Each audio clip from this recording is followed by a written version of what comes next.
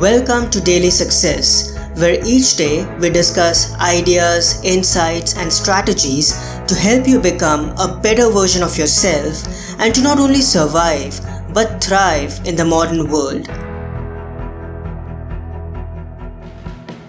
Change is inevitable, and we may find ourselves in the midst of one as life flows. Sometimes the winds of change are like a breeze, and sometimes they may show up as tropical storms. Because we are not sure and certain if a change is happening for good or not, we resist it. Even though we had been waiting for it for a long time, when it actually happens, we try escaping it. We try to shelter ourselves from it, hoping things will calm down soon and our old life will be restored again. But we find ourselves not prepared and willing to face life after this change and embrace the new normal. We guard ourselves so much that we are not able to connect with the new environment. In those times of doubt, difficulty, and confusion, we need to let go, surrender, and take it easy. We are being too hard on ourselves and beating ourselves up for no reason.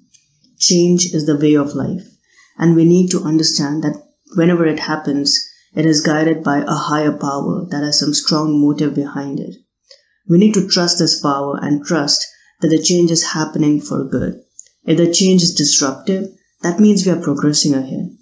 Our souls will expand and our minds will evolve, unlocking new possibilities. All we need to do is pray to this higher power to impart us wisdom in the midst of this change and let go of the resistance towards it. Even if things don't make any sense right now, we need to open ourselves to this morphosis and believe that the new place where we have landed will work out for us much better than the previous one. We can pray to this higher power to give us the inner resilience and strength to be able to surrender, trust, and accept these winds of change without any judgment, complaint, or resentment. I hope you enjoyed today's episode. If you want more ideas and insights rooted in personal development, philosophy, and timeless wisdom, in fact, a calendar worth of them, I encourage you to get a copy of my new book, The Daily Apple, 366 Meditations on Growth, Persistence, and the Art of Exceptional Living at your favorite bookstore.